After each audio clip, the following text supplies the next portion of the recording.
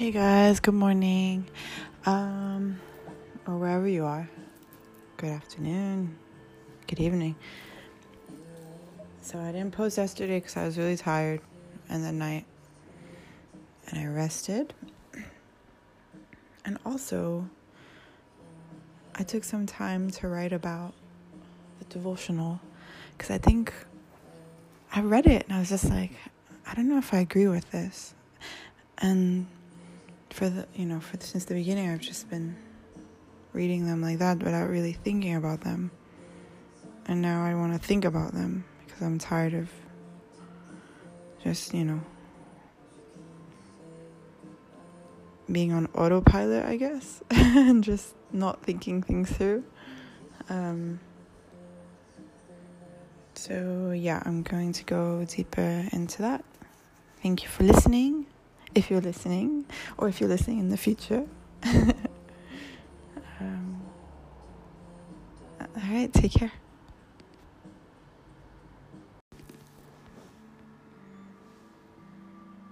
Okay, so I realize I have been a little bit negligent with adapting the text. Apologies for that. I'm going to pay more attention now. It's a bit complex for me to do that, and I just hope you're not so annoyed with me, It's a learning experience. Going along day by day, right? So thank you for understanding. I'm going to talk about this text today just because I feel compelled to do so. I do not agree with it. I just don't agree with it.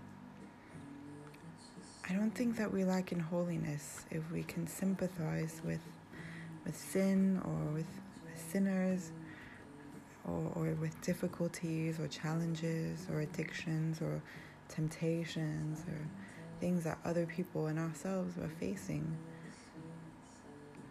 Like, we're all sinners. Everyone. Every day. I just can't agree with this. And that's why Jesus died for our sins, because it's so hard not to sin. Seriously. And if anybody says differently, they're lying. You're lying.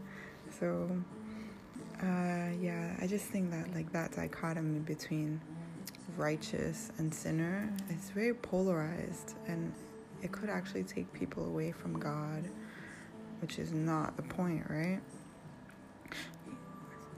Yeah, like my brother, for instance, he's really put off by preachers and churches who are clearly filling their pockets and getting surgery and shit, and oops, excuse me, I've cursed. But also in addition, very generously building up the kingdom of heaven. Yeah, okay, they do their work, but there's a balance. No one is perfect, and we can't do everything right all the time. It's just not humanly possible. If we did that, we would be Jesus. We would be God. So, I don't know. It's just complicated. It's not. It's more of a nuance. Yeah. So I just have a hard time being oh, those people over there are sinners. I like to sit with those people at the lunch table. I pray for them. I try to connect with them, and to show them true love in the way that God shows us true love. It's just so easy to say us and them, those people and our people. But we have to transgress that, and there is no us and them. We're a collective. And if one person in this collective is hurting, the entire collective is hurting, it affects us all, subconsciously. It really does. I just can't abandon anyone because they're weak or hurting or angry or because I think anger comes from pain and fear. So I don't abandon anyone. Sometimes you need space, yes. But, like, I won't close off my heart to somebody, you know. I try not to, because it hurts so much. It's actually hurting myself more if I do that.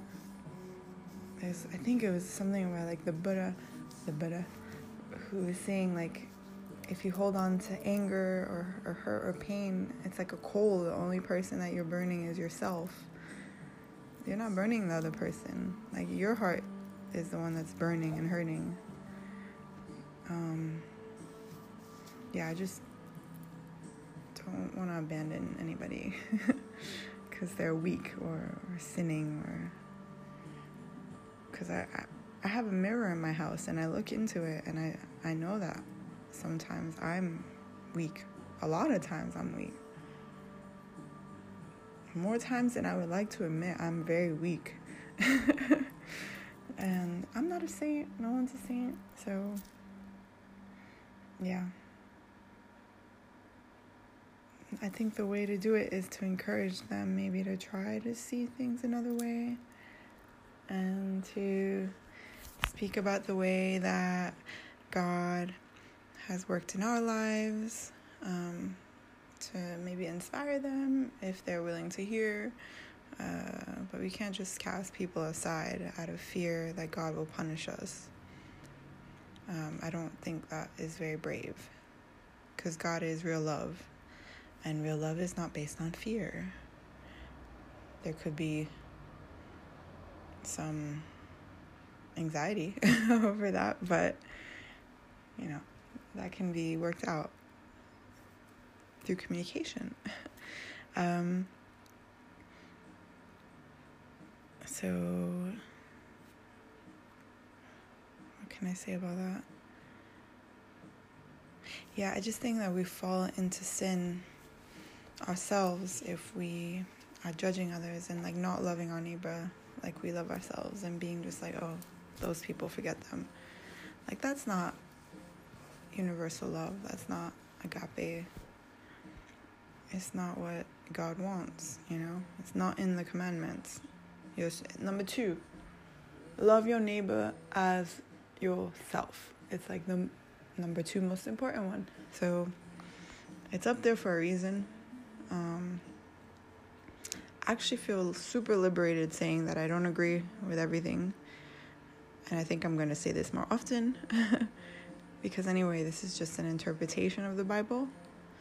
And I actually realized this yesterday, that we can absolutely adapt the word to our lives, and that's what we should be doing. And even if it says that we're, like, challenging God, I'm not challenging God. I'm just thinking about it. Like, I don't think he would want me to accept anything without really thinking about it. Yeah. So that's basically it. I'm going to go into the reading now.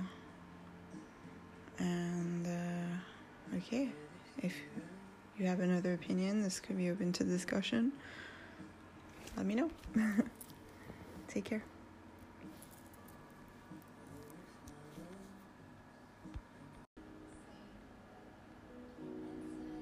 Horror hath taken hold upon me because of the wicked that forsake thy law.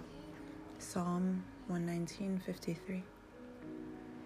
My soul, feelest thou this holy shuddering at the sins of others? For otherwise thou lackest inward holiness.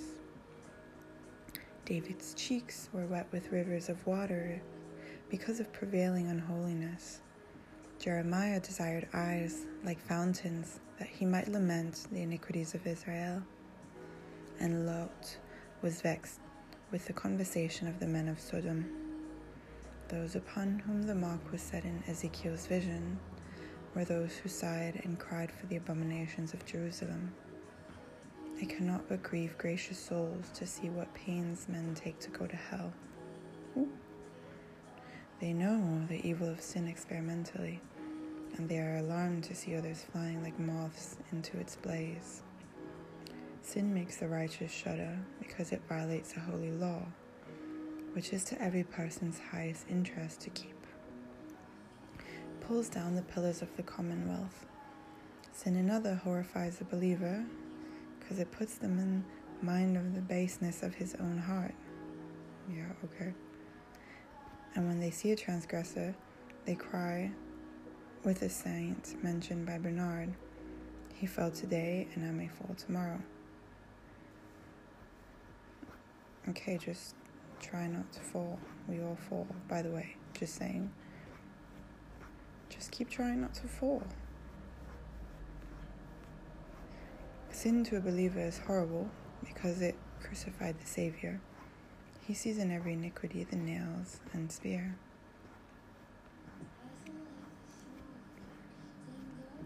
How can a saved soul behold that cursed, kill Christ's sin without abhorrence?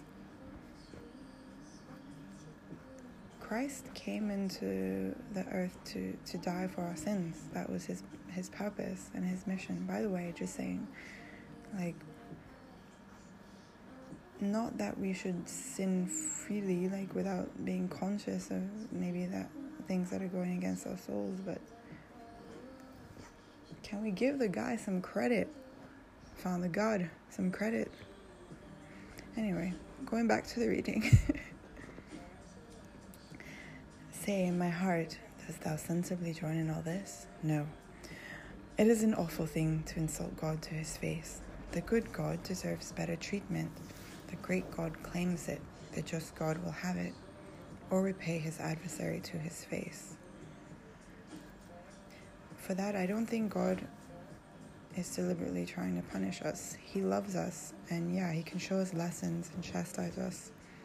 But if we're acting from a place of knowing that his type of love is universal love, agape, and eternal, and that we should try to be like Christ,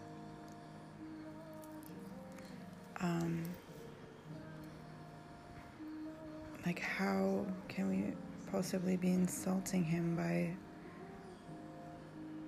acknowledging the truth that we are all weak and we rely on Jesus? We need to rely on him. So when we do sin, and just thank him for taking on all those burdens.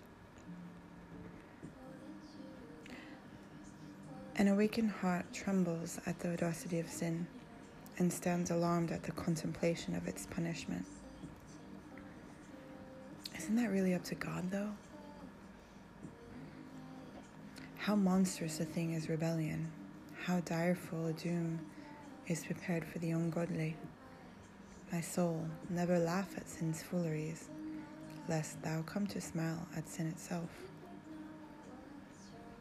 Okay, we don't have to laugh at it, but we can be empathetic and compassionate towards others. And understand that it's hard not to do that. Like, we can try, but it's really complicated. Even just, like, judging other people, being like, oh, those people over there, that's sin. That's, like, against commandment number 2. So, anyway. Back to the reading.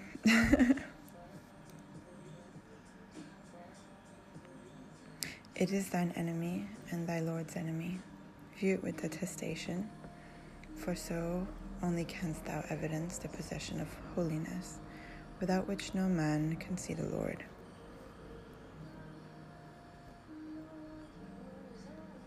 Okay, that's basically it. If you want to see some holy people sinning, like hardcore sinning, yeah, I saw this series on Netflix. It's called Greenleaf. It's really great. It's actually super, super interesting. Like, I went down the rabbit hole immediately. Grace Greenleaf is just, like, super complex character. They're all very, very well-developed, complex characters in that family. Okay, maybe not all, but for the most part. yeah, so that show there is living fiction that, you know, even the people that are preaching to us sin.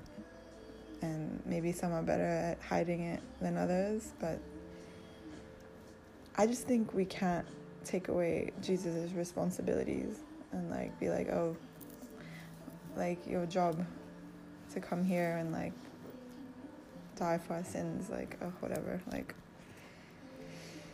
we can do it better than you, can't we? Yeah, that's not cool. Don't undermine Jesus, okay? Take care, and amen, and God bless you and everything. Yeah, just thank you for listening. Bye.